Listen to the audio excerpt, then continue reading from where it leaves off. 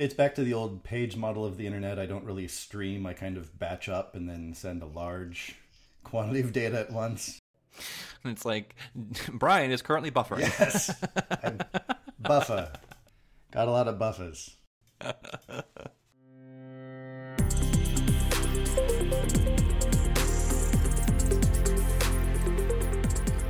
Hello and welcome to Model View Conversation, America's premier tech education podcast. My name is Ben Golke. And I'm Brian Gates. Please be sure to check out our website at nbc.fm for an archive of our shows where you can listen right on the page, access the show notes, and find out how to subscribe. We'd also love to hear your feedback, which you can provide by rating and reviewing us on iTunes or tweeting us at MVC Podcast. How you doing this week, Ben? Pretty good. How you doing, Brian? Couldn't complain. Well, could complain, but they'd be false and... Oh, let's start. Right. No, that's perfect. So, yeah, I think maybe it would be a good idea to kind of catch up a little bit before we get started on our topic today. So what's been going on with you regarding the things that we may have mentioned in a previous episode around certain web things? Oh, man. To put you on the spot. Wow, we're launching into the habit review episode when you know that I have not been good with my habits. But see, it's important. It's important to both, show our successes and our failures to our listeners. Right? That none of us are perfect. We're all human. Oh man, this is where I wish we had the soundboard already because we need the little shame bell from Game of Thrones playing as I review my lack of progress in the goals. I've been writing some stuff. I have been writing some stuff, but I have not put it out into the world for anyone to see. Which shame. I mean, that's part of it. It's true. To be fair, I also haven't gotten very far with my goals. Okay, let's review. What were your goals? What were you supposed to do? So mine was one piece of educational content per week. Okay. I did. So I had a little backtrack because my website needed to be, in order to get the code blocks to look correct, to me anyway, I needed to do a bunch of stuff with WordPress and get that working, and I ended up having to connect support, and it was a whole big thing. So I did a pretty large-scale overhaul of the tutorial section of the site. No new content went up, but it looks better now. I think it reads better. The little code blocks are now syntax highlighted and all that good stuff. So I improved the quality of the ones I had. I just haven't created any new ones yet. I do have one in the... Not in the can. What am I trying to say? In like the hopper would be the stage before the can. There we go. I don't know physically what either of those things are supposed to mean, but that's just things people say. Right. But I do have one kind of in the hopper to post. It's a short iOS. The ones I've had so far are Swift and Objective-C. This one's actually a little iOS tutorial. So it's ready to go, and I actually already have some. Even some slides and also both a starter and a completed project for Xcode. So it's probably half done just from the stuff that I already completed. So I made progress, but again, same kind of thing, right? Stuff is in the works. It's just not public yet. Not the same. Is like half of the battle, right? What do you think we've been doing wrong there that we haven't gotten all the way to our goals? Were the goals too grandiose? Were we asking too much for ourselves? No. Yeah, I agree. I don't think so. I was trying to give us an out. It was completely nope. That's not the reason at all.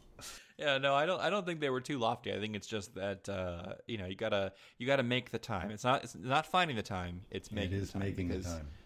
The time is the same. It's what you make of it. And what are we doing with the time otherwise? Is what gets me, because as I sort of mentally review my week, it's not like I have exhaustive diary of what I'm doing every hour, but as I think, even at the end of it every day, as I look back, I feel like there's not time that I'm just sitting still looking at a TV, not trying to accomplish something.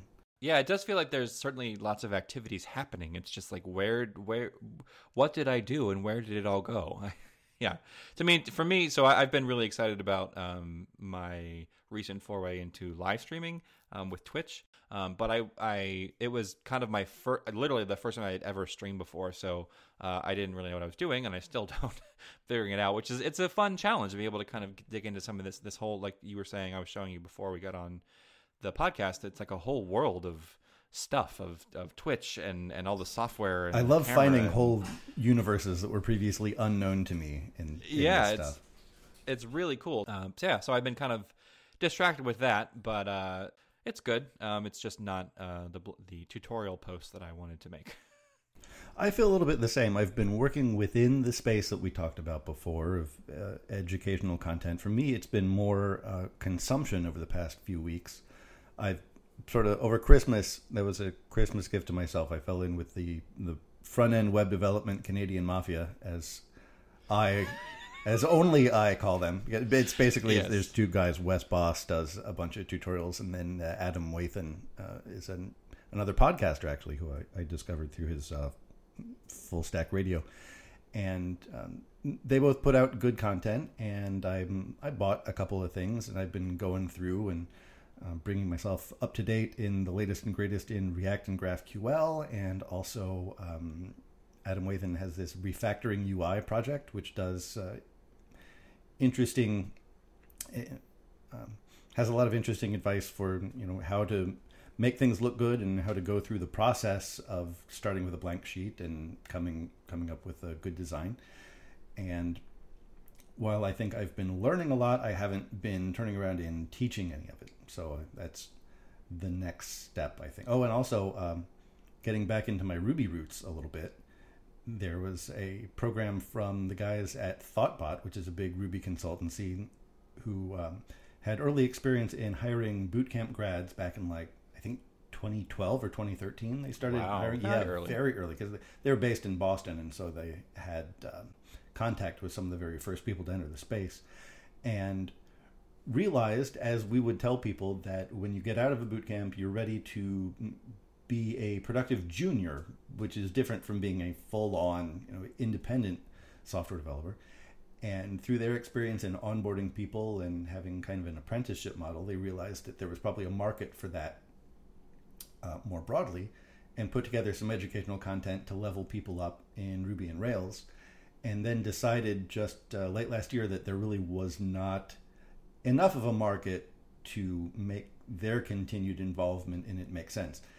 And so they just opened everything up. It had been a subscription model, and they announced in October and November that it was going to be free for everybody. And so I've been taking a look at some of that stuff, less to learn more Ruby than to see how do these people who know a lot of Ruby teach this stuff. And it turns out the big lesson from that is, even though Ruby, I think, has a reputation, I guess, as being a kind of staid language at this point, it doesn't have the breakneck turnover and churn that something like JavaScript or even Swift does, that things can still go stale. And here it is, January 2019, and I'm looking at stuff that was put out probably late 2017, and that's just not how things are done anymore. And so the videos are completely obsolete, and so dealing with that again. So I'm learning a lot. I'm going to be, I think, in better shape to present the stuff that I've learned in my own manner fairly soon, but it's been more of a taking in than a sending out period for the past month. Right. I mean, it's useful when you're trying to create educational resources. It's useful to look at, sort of the meta process of what other people are doing and how they're presenting things, so that you can make sure that you're presenting things in a way that, makes sense and that people will be able to consume and kind of internalize and understand. So I think there's nothing wrong with doing some research, as it were. And it's useful, especially because in education, as in some other things that I think we'll get into, I have the sense that even though I've been doing it for a while, maybe I'm just not very good compared to people who are, like big name, very successful figures. And so I wanted to look at and find out, do I really know how to do this at all compared to the leaders in the field? How wonderfully apropos of our topic today. Thank you. So just to slide perfectly into the next topic through that wonderful segue that Brian just provided, today's topic is all about imposter syndrome. So for those of you in the audience that have maybe never heard of this, if you've been learning development or really kind of taking on any large task like that, you probably have experienced this, even maybe you don't know what it's called. basically, imposter syndrome is the idea that you have some training or you have some skill in a thing, but you're relatively new to it, and you then surround yourself with other people who either literally are, or at least you perceive to be, much more skilled and knowledgeable about that topic than you, and you kind of end up with this strange internalized kind of fear that I'm here, I'm doing the job, but at any moment someone's going to come tap me on my shoulder and say, "We've found you. You scoundrel. You have somehow managed to get into this organization and work here or do this work, even though you actually know nothing about this and are terrible at it, and you are instantly fired." Right? This idea that they're going to find you and they're going to realize what you really are, which is someone who doesn't know what they're doing. The first time you heard the term imposter syndrome, you thought, I don't know what that is. Does everybody else? I bet everybody else knows, and I'm the only one who doesn't know. Should I even be here? That's imposter syndrome. So if you felt that way, you have it. You can even have imposter syndrome about imposter syndrome. Yeah. Yeah. So that's the idea, basically, is that you are just not fit to be there and to do that work. In many cases, in probably most cases, that's not true, right? Especially if you've gone through a boot camp or a CS program, or you've done a bunch of training on your own, and you can build applications. If we're talking about developers here, you do deserve to be there. You have skill, you have knowledge, you have a talent to be able to get this work done. But it can feel very overwhelming, and particularly if you are mostly surrounded by people who are senior to you, either intermediate people or senior developers. It can feel very much like you're the greenhorn and you don't know anything about anything, and you're always making mistakes, and you don't belong there. So what we kind of wanted to do today was just talk about that topic, and in particular share some stories about the ways that we've encountered it, both when we were juniors and also even today. I mean, something that might be surprising to the audience is that even as senior developers, we get this all the time. We're still, there's still areas where we don't feel as confident, and it's easy for this kind of thinking to kind of sneak up on you. And I think our industry especially is susceptible to this because we don't have any of the milestones where the world announces to you that you know what you're doing. There's the old joke, what do you call the person who graduates last in their class in medical school? Doctor. Right. Because if you make it through, you get the degree, then that's the certification. That's the world saying you know how to do this job. And that is really lacking in what we do. And in general, I'm in favor of that lack because the credentialing can't keep up with the rate of change. But one of the drawbacks of that is it's very difficult to have something to point to say, I know what I'm doing because the governing body has said that I know what I'm doing. Yeah, it's not like you're, a civil engineer or one of those kinds of maybe other engineering fields where there are, like you said, governing bodies who kind of anoint people as, you've taken this test and you've proven in front of this committee that you know what you're doing. So therefore, we're going to give you this badge, and then you can sort of, show this to anyone who wants to know, and kind of proof that I know what I'm doing. We don't have that. We potentially learned how to code in our spare time in the evenings in our bedroom on our computer, right? There's no kind of official group that is. There's no anointing going on there. No, or if there is, all. It's not something we want to get into on the show. So there's not that kind of official recognition, and as a consequence, it doesn't. Even if you do finish a computer science degree, or you go through a boot camp, or you finish all of the stuff that's on Free Code Camp, which is like 1,500 hours right. worth of learning. Even if you do that, right, you're like, I'm done. I finished the boot camp. When we were teaching, we even had sort of a graduation where we kind of wanted to acknowledge the work, the hard work that was done in the class, and we made sort of a little ceremony out of it and all that kind of thing. But it's not that official. And even a computer science graduation from your university, it's like, okay, I'm wearing a gown and I get a piece of paper and I shake the hand of the president or whatever, but like it's not the same, because you're going to leave that situation and then you're going to try and get a job, and that person's not going to have been there for any of that, right? So all you're going to have basically is your resume. So there's just not that much there's no real automatic way to kind of prove that you are who you say you are and that you have the skill. So we have to deal with that. That's the reality of this industry is kind of understanding that that is the case. So maybe we could start with Brian. How did you encounter this? I know you've had certainly a non-traditional way of getting into this field. So how did you deal with kind of that, particularly that kind of lack of official, I guess, gate that you got to walk through, or milestone that you got to achieve? Well, looking back, I learned exactly the way that you described. It was in evenings and weekends at first. I found some websites that would explain some things about Ruby, at least as far as professional development. I had some classes when I was a kid and even in college and graduate school, but it wasn't anything that I felt like I wanted to pursue as a career while I was doing that stuff. And languages like, BASIC and Fortran that are not really hot. No, dating myself I a little bit there, but the Yeah. Fortran job market is not what it was in the late 70s. So I had some exposure to some stuff, but nothing at all that made me feel like I was ready to be a professional programmer. And then when I discovered Ruby, it was completely self-taught, because at the time there was no other way to do it. I mean, no one else was teaching Ruby, and I really didn't want to go back to school again anyway.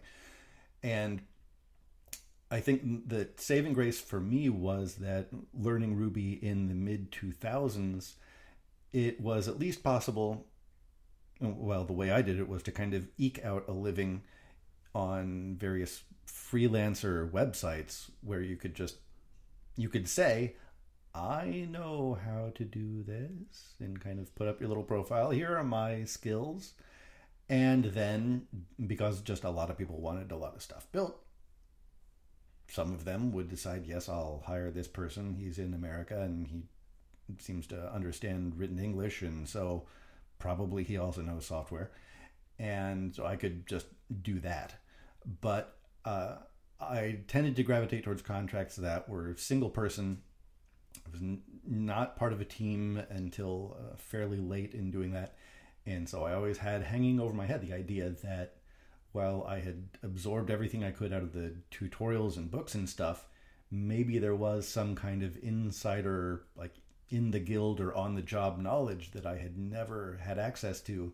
And maybe I was doing something or some number of things really wrong that I just didn't know were mistakes. So I think it's doubly kind of a problem when you both get no formal training and you also are in that freelance style where it's just one person and you don't really have other people that you can bounce ideas off of, or other people's code that you can look at to compare and say, oh, this is clearly better than mine. This style is better, or this approach is better. I'm going to then adapt my own style to kind of fold some of these techniques in. If you're by yourself, you just don't have that opportunity to do that. So it's even harder to kind of gauge, do I know what I'm doing, or am I actually just, a fraud? And I did try to look at other people's code, but the only things that I knew to look at were the biggest name projects around, because those were what I knew about.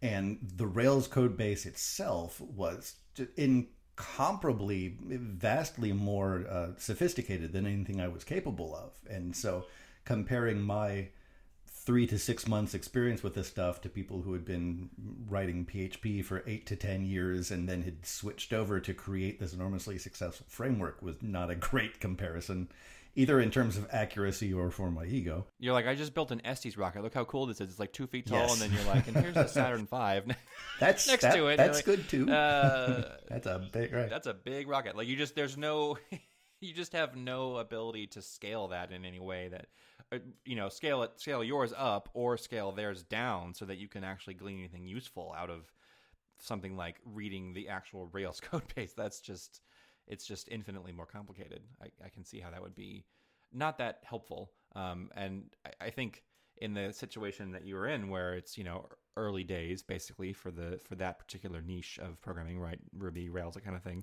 There's just not a lot to compare it to at all. Like you said, it's not like people had, hundreds and hundreds of GitHub repos out there that were like little projects that they worked on that you can go, okay, this is a different thing, but it's at least comparable in size, and I can kind of do a rough apples to apples comparison. There were probably more out there than I appreciated at the time. I just didn't know how to find them. And I thought, well, I can, I have the Rails code base to look at. I have some of the big gems, which are the Ruby packages to look at. And wow, that stuff is really complicated. I'm not as good as these people. Which there's another problem. You may not even know how to look up other people's stuff, right? You may, as a junior, you may just not know kind of the scope of the community and where you can go to find these kinds of things. So even if they are available, you may or may not be able to actually use them for purposes of comparison. How would you compare that experience to the kinds of imposter syndrome feelings that you get now as a senior? Now, I think, like with every other negative feeling that I experience in this point in my life, now it's easier to deal with because it's so familiar. Because any negative feeling, yes, I've been dealing with this issue for several decades now, and you kind of know I can. It's like being in a turbulent airline flight for your 30th time as opposed to the first time. It's like, oh, this is unpleasant and nauseating, and it will end soon. As opposed to, are we all going to die right now? Which is the more the first time. It's true. So that's I think the biggest change is the familiarity. You wish it would go away at some point. In my experience, it doesn't. And the other big change is I really can date my career to pre-Iron Yard and post-Iron Yard. And the reason for that is that the Iron Yard was my first exposure to a large group of people who were clearly capable of what they were doing, to whom I could compare myself and who would sort of invite comparison, right? You could share code and what you were teaching and how you were teaching it and what you thought about different concepts. And people were very receptive to those conversations, and I felt like I was among peers, and I was accepted as a peer, which had really never happened before. Yeah, I would say my experience probably is pretty similar. I liked your familiarity point there. I think that's very well made, and I would say it's probably true for me too. Like that's the difference between me 10 years ago and me now, is that if I do experience, I mean, even like the stuff I was just talking about a minute ago about with Twitch, right? I don't know what I'm doing. I'm not a streamer. I don't know how that works. There's 12-year-old kids who are, whizzing around on all the software and making multi-camera setups and going crazy, right? And I don't barely know how to hit the record button. Right. But by comparison, but I guess the difference is that maybe before I was perhaps more likely to let those feelings kind of stymie my efforts. Whereas now I take, not in every case, certainly, but in some cases, I take some of the impostery type syndrome feelings as almost like a challenge accepted. Like I don't know what I'm doing, but I'm going to figure this out. Like this is now a kind of a personal goal for me to get rid of this feeling by not just pushing it down and ignoring it, but by using it as fuel to try and get rid of it the natural way, which is to become knowledgeable about the thing that I think that I'm not. And so it helps to kind of hopefully, and not in every case, but in some cases anyway, motivate me to do better, and be better at that thing, so that just kind of goes away. I also think that your Iron Yard thing was, a good point, and something that I definitely experienced too. I really did feel it was both, because I had not taught before. It was both terrifying to the idea to do that. Right. I basically went in, interviewed, got the job, and then I'm even at the campus, and I had a few weeks to get started with building my curriculum before I actually started teaching. My class didn't start for a few weeks, so I had some time to just sort of sit and watch you guys teach and watch you interact with the students and work on my curriculum and stuff. And it was at once both completely terrifying that, like, in a few weeks I'm going to be doing the exact same thing. I'm going to be up in front of a bunch of people, right? And I'm going to be teaching them stuff, and they're going to be looking at me and thinking, this is the expert. We're sitting here and we're listening to this expert teach us these things. And that was terrifying, but it was also really exciting and exhilarating that they had, given me that ability, that responsibility to do that. And it was kind of a big boost of confidence that, like, the company believed enough in me to give me that responsibility and trust that I would be a good steward to those students. And so it was like kind of imposter syndrome, but then also like a big confidence boost, which was a very strange thing that I had never experienced before in my career either.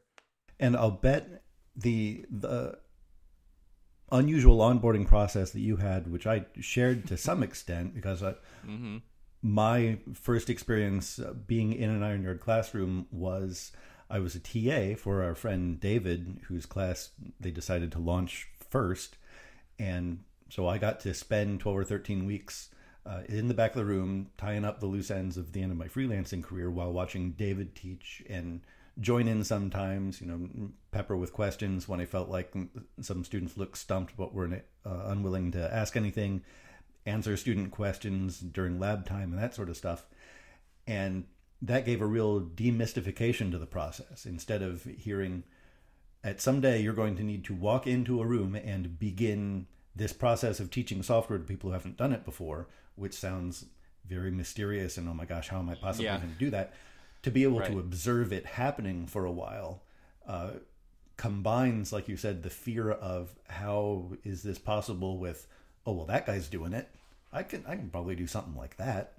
Right. And I think that applies equally as well to software development on some levels. If you can get in and sit with somebody, even if it's somebody who's been doing it longer and is more sophisticated than you are at that point in time, you'll get to see, I think crucially, you'll get to see the other person screw up once in a while, which makes you feel better.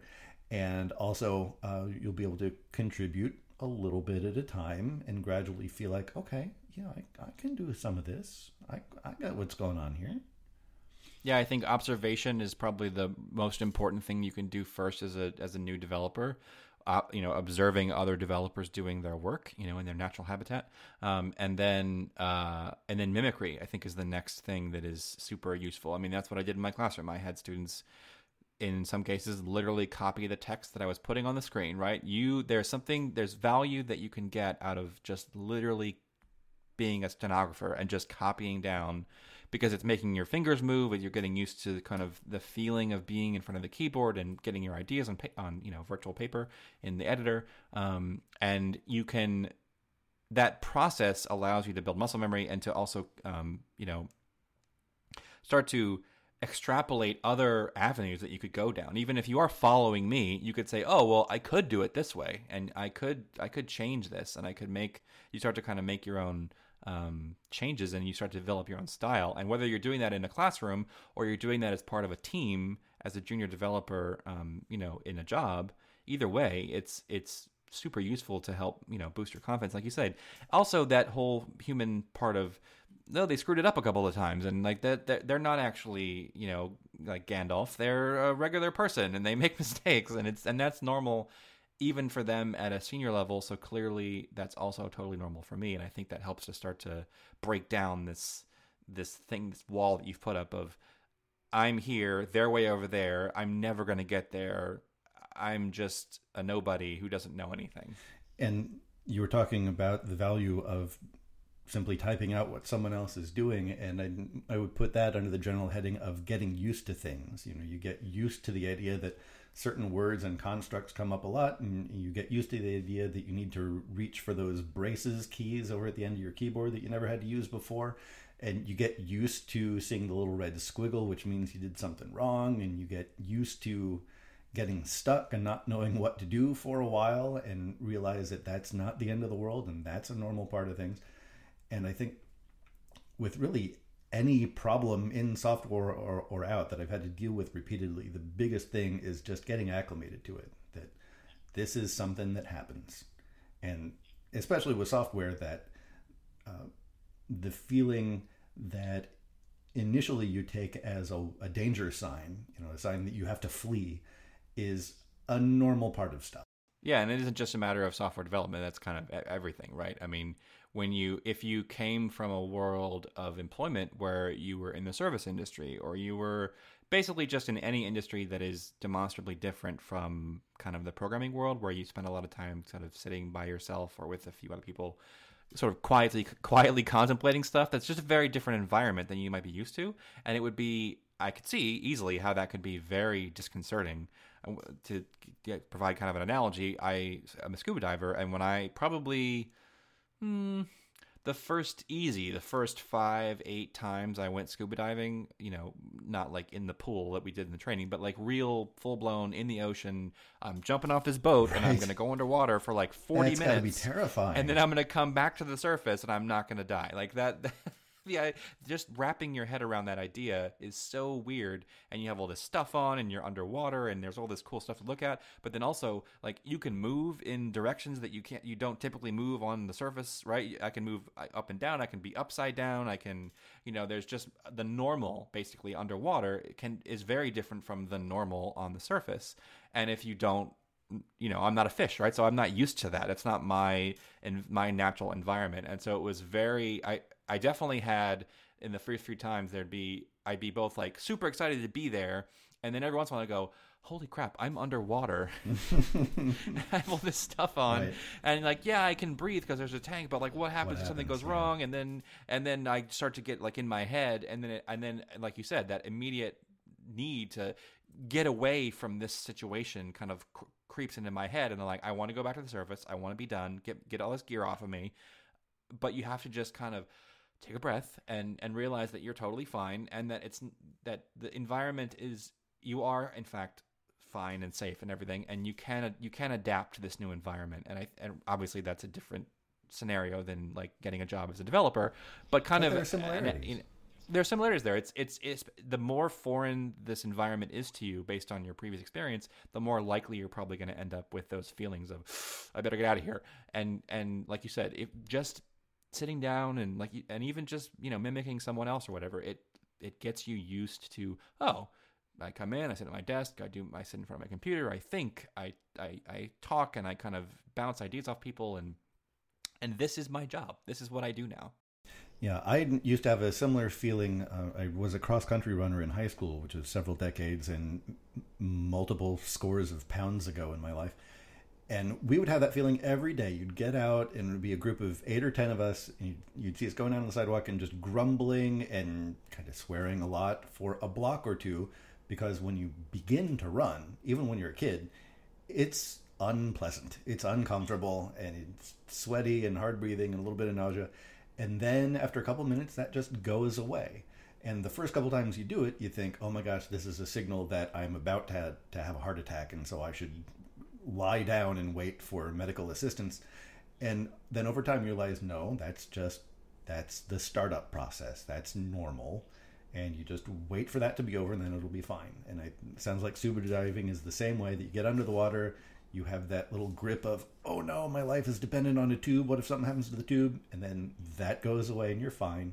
And software the same way. You sit down at the keyboard and you'll have those moments from time to time of, oh, I was sure this was going to work and it doesn't. And people are looking at me, and they're gonna say you're gone. Like, right, you made the mistake. You've ruined the build. You're out of here. Right. That's not. I mean, I guess it could happen, but usually, but it's very, very unlikely. Yeah. And going along with that, the worry that you're going to do something and it's going to cost you a job or your career or something.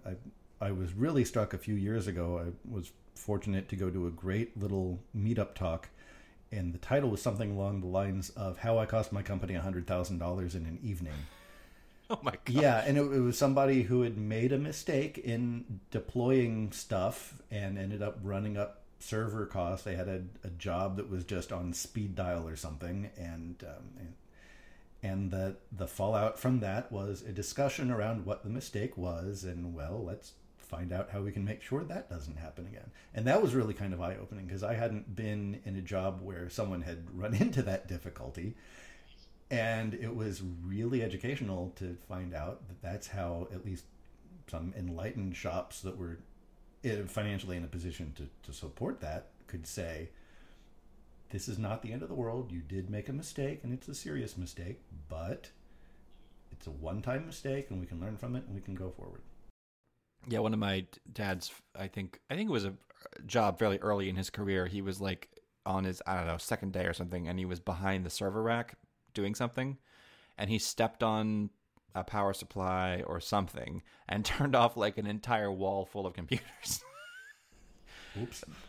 And then he like comes around from behind and he's like, people are like running into the room. Like, well, no, what's happened? And he's like, hi, I'm new here. But it happens. You make mistakes and you have to just kind of deal with it and move on. And if, real harm is caused, then that's a thing you have to take responsibility for. But it's not like, well, for one thing, you're going to make mistakes. Sure. Bottom line, Sure. It's going to happen. Get used to that idea. And like Brian just said, if as long as you're at a place that has, basically empathy for the human condition, they're not going to fire you because you made a mistake. So kind of go along with that. I think it is very possible and even easy to have the environmental conditions that you work in can create scenarios where either this problem, this imposter syndrome thing, can either be worse or it can be better. It can be worsened by the environment or it can be lessened by the environment you're in. So do you have examples from your career where either you feel like maybe with hindsight you realize, oh, these feelings I was having were actually made worse by this environment, or they were made better? Oh, absolutely. For the entire pre-Iron Yard portion of my career, I know now that I made things much harder on myself than they needed to be by isolating myself, because I was afraid of being found out. When, if anything, I should run towards that fear, because if I'm going to be found out as anything, I'm going to be found out as somebody who doesn't know a couple things yet, more than a couple things, and I'll find that out by somebody explaining to me. There's the aphorism now that the fastest way to learn something is to make a mistake on the internet, right? Because then everyone in the world will descend on you to say, no, it should be like this over here. And by not being on the internet or going to meetup groups or being in contact with other people, I denied myself that opportunity to grow.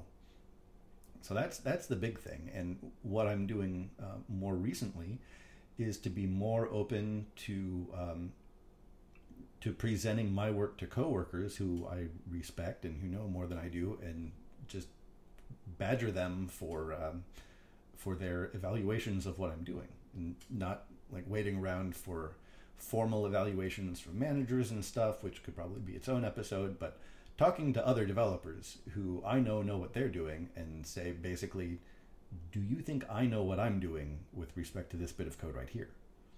Right. Yeah, getting the feedback and critique of your fellow developers on the craft of building software, I think, is probably the most important thing that you can do to improve this situation with imposter syndrome, is to recognize that you don't know everything, and there's lots to learn, and all kinds of people have all different kinds of things they can contribute to your knowledge and skill set. So soliciting that feedback and that advice is good. Even like Brian said, if there's no formal sort of mechanism within the company to do that, it doesn't cost anything, right, for you to just go send a message to your colleague or walk over to their desk or send them an email and say, hey, could you take a look at this code that I wrote, or could you check this out for me? I'm having some trouble with this algorithm or whatever, and get them to help you improve it. Because even if there's advice that they give you that you don't end up taking, the advice is still valuable on its own. I mean, even if you don't necessarily go down the exact route that they suggest, it still might spark things for you that you didn't understand, or a new direction that you didn't think to go. So there's all kinds of advantages there to getting that kind of advice. To kind of pivot from that, related to what you were saying about kind of lack of formal acknowledgement or advancement markers, right? This idea that companies may or may not, I found most companies are pretty terrible at this, at least in the software world, of kind of creating these gates or these hurdles that you can jump over to kind of advance in your career and advance within the company. A lot of times those things just don't exist, or if they do exist, they're kind of sloppily doled out. Like they're not explained, or like, we have this process, but in practice we don't actually really follow it that much. I'm assuming you've probably been in a scenario where that's been the case, where you were like, oh, this milestone happened, and there was like no acknowledgement of it at all. So what it's definitely true that, especially for juniors, that can make this process worse, where you feel like I'm standing here and I'm doing all this work and then crickets, right? I'm getting nothing from anyone regarding like how I'm doing or any kind of, whether they're attaboys or, hey, it's a critique of this thing you should be doing better. What can juniors do to try to either maybe engage with that process if it does exist, kind of get the company to be a little more, to actually do what they say they're going to do, or at least build a little one for themselves that they can maybe use to try and advance that? That's a great question and a great opportunity for me to give hypocritical advice that I really ought to follow myself. That's what this whole podcast is about, right? Absolutely, yeah. This is just, it's therapy for us, ladies and gentlemen. We tell each other things, and then we hope that during the week we'll say to ourselves, I was right on the podcast when I said this, and I should do this myself. That Brian guy, I should really listen to that podcast more. Yeah.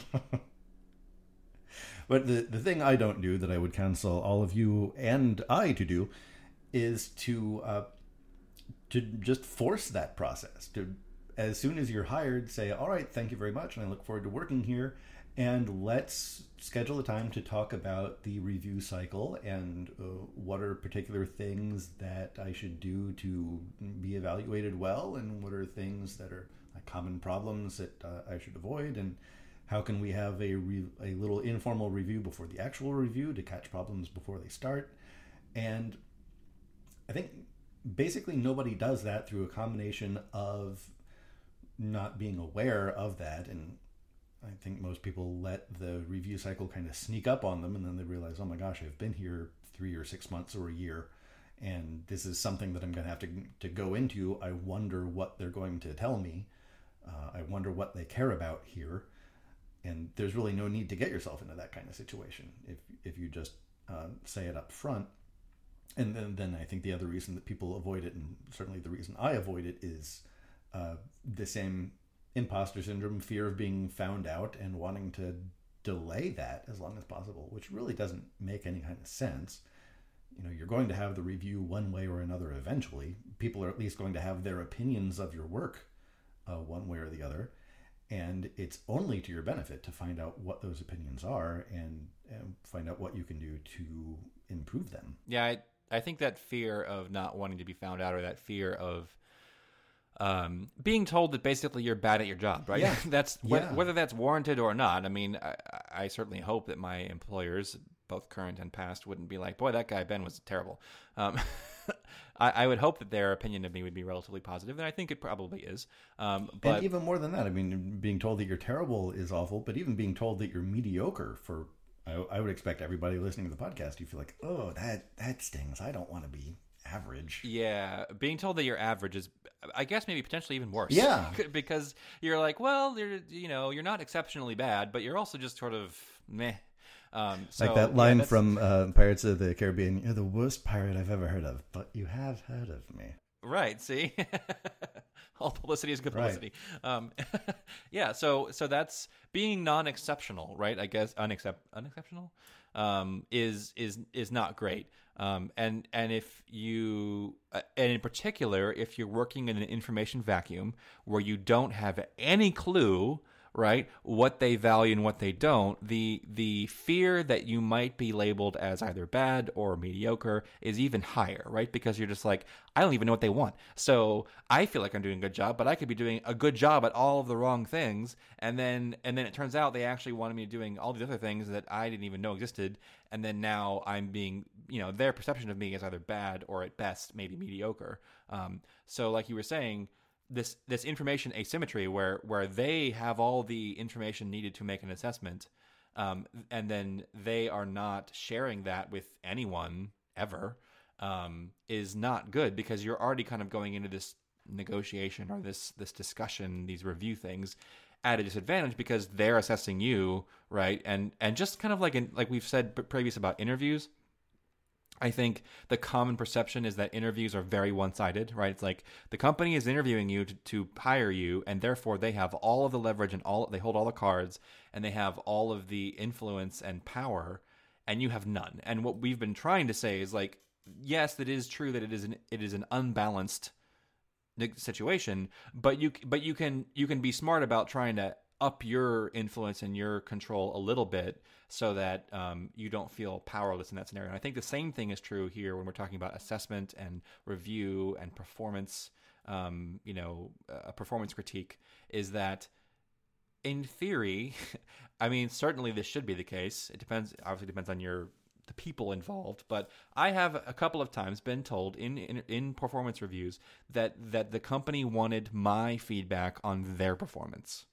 Doesn't happen very often, but that does occasionally happen. And so I think it's something that you can do, is to empower yourself. You can find out what they want and what they need. Like you were saying, ask immediately. Why not ask on the very first day of your job, right? How do you assess good workers? What are the criteria that you consider as a company to be making for a model employee at this organization? I would find, if I was an employer, I'd find that to be a very insightful and very useful question to be asked. Mm-hmm. And it reflects well on the person asking it too.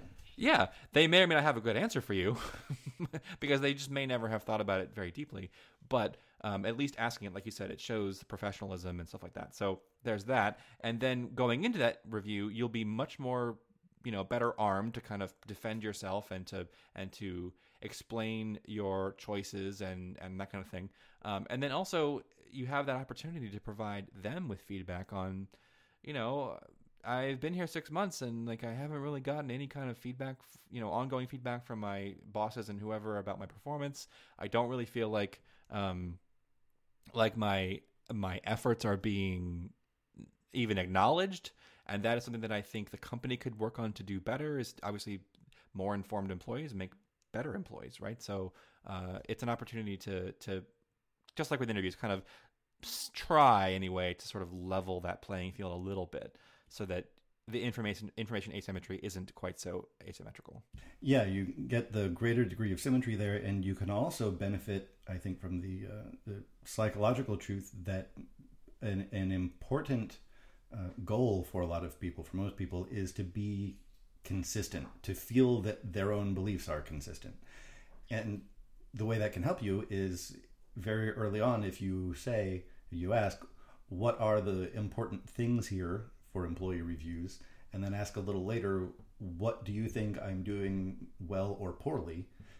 Then come review time, instead of the manager having the out of being able to come up with something on the spot and justify, well, I really don't want to give anybody a raise, and so let me find a reason to not give this person a raise. They're going to be kind of trapped, because they're already going to know that they have told you, here are the things we value, and then I told Ben, here are the problems that I think he has, and then, well, son of a gun, it looks like he's doing the things that I said that I value, and he's cleared up the thing that I said was the big problem. Therefore, for me to be consistent with my own previously stated beliefs, I kind of have to give him some recognition. Yeah, I mean, you can kind of professionally paint them into a corner, right? It's like corporate jiu-jitsu. It's basically using their own rules, not against them, but in a way to sort of force the company to... For you. Yeah, to acknowledge that, the rules you set up are there for a reason, at least in theory they should be. And so I'm going to kind of make sure that you follow your own rules by kind of giving you no reason not to. And I think that's can be very empowering for the employee. Right, and I think the big reason that people don't set themselves up for that success, and certainly the reason that I have not set myself up for that kind of success, is tied back to imposter syndrome. The fear that the review is going to be, you're doing everything wrong and we don't think you're doing anything particularly well, and so go away. Right. Yeah, and we're not firing you, right. But and just don't talk to us anymore. Yeah. And that never happens. That will never happen. If it does, just leave immediately. I mean, there's no need for that to happen. And if an employee is really like a royal screw up, then maybe they do deserve to be no longer employed at the company, right? Basically, if there's just cause, then that's one thing. But anybody, hopefully, that's listening that really is serious about wanting to, have a strong career and do good things, is not going to approach their job that way. It's you're doing your best work, and there's no reason for someone to just sort of summarily dismiss you like that. Right. We should mention the Dunning-Kruger effect at this point. Have you heard of this? Yeah. Mm-hmm. The idea that the people most prone to doubt their own competency tend to be at the upper ranges of that competency. And the people most prone to say, I don't really make mistakes, are the biggest screw-ups you're ever going to find. Right. The more sort of blindly confident you are in your own ability and knowledge is an indicator that maybe you don't. Because the thing about sort of intelligence and knowledge and wisdom is that usually the more wise and knowledgeable you get about something or about life, the more you realize, oh, there's this mountain of stuff that I know nothing about, right? You start to understand the enormity of your own ignorance. And so it helps keep you from getting too much of a big head about things. I had a graduate school advisor who compared the knowledge you had in the world to a light in the darkness, and the light would illuminate a certain radius around you. And as your light grew bigger, you would illuminate more area, but you would also have a longer perimeter separating the edges of your knowledge from the darkness. And so the more you knew, the more you saw that there was more that you didn't know just past the ranges of your knowledge. Right. There's this like halo right beyond where the light is that you're like, I see more things, kind of. So I know they're there, but I don't. Yeah, it's like actually the exact same feeling that I had when I went scuba diving at night for the first time. Because unlike, I mean, this is true anywhere, but like particularly underwater, you shine a flashlight out into the open ocean, and the light only carries so far, and then it just stops. Oh man! And so there's this sort of like curtain basically of water that is just beyond where you can see. I am never doing that. And of course, your brain like immediately starts thinking, well, there's a giant shark just on the other side of this curtain of dark water. Like wolf heads growing out of it, probably. Yeah, and the minute I turn my flashlight around to look back at the coral I was looking at, they're going to sneak up behind me and eat me. Like no that. Question. So, yeah. To as a callback to my previous example. Sure. And as a good example of something you don't have to worry about during job interviews and evaluations. Yeah. No sharks. Hopefully there aren't any sharks. No sharks. Well, I think that's a pretty good discussion around the ideas of imposter syndrome. Hopefully this was helpful to some people out there in making them feel a little less scared by this thought. Less alone. Know that everybody faces it. Yeah, and hopefully it's good to hear that the two of us, as being, not to toot our own horns, but that we have some experience at building software and being developers, and even after that is the case, after that's now true, we still very regularly encounter these little feelings will creep in and go, you're not really good enough to do this, right? And you have to recognize it for what it is, and understand that, like Brian just said, everyone feels that at one time or another, and it is a lot less true than you think. I think is maybe kind of the good boiling down of this idea is that don't let imposter syndrome have too much power over you, because it is in fact a lot less powerful than it seems to be when it kind of creeps up on you. It feels like this is the biggest problem, and really it's pretty small. And the best way, I think, to get away from it is to seek out people whose opinions you respect and to ask them, how do you think I'm doing? And that can be on the job, that can be fellow hobbyists, that can be instructors if you went through a program, or even if you haven't, seek out people in your community. People are generally more willing to lend a hand in a critique than you might think. And the critique is going to definitely be more positive than any critique you would give of yourself. Yes. Right? Because we tend to be our own worst critics, right? So the internal critique that you're giving yourself of your skill and whatever it is that you're doing is likely going to be probably pretty negative, because that's just how humans tend to think about their own work. So feel good about the fact that when you do go up into that person and you kind of are in this little scary scenario where, like, I'm going to ask them for their opinion and they're going to give it to me, it's almost assuredly going to be demonstrably more positive than the one that you were just giving yourself a minute ago at your desk. Right. All right, Ben, let's wrap up today's episode, but I'm sure people would like to know more about the show, so where can they go? What can they do? So the best place to go would be mvc.fm. That's our website, where you can find all of the show notes and even listen right on the page to every episode we've posted so far. You'll have links to everything we talked about. And also, if you could go to iTunes and give us a rating and review, we'd really appreciate that. And if you'd like to send us feedback, you can do so on Twitter at MVC Podcast. Thanks for listening.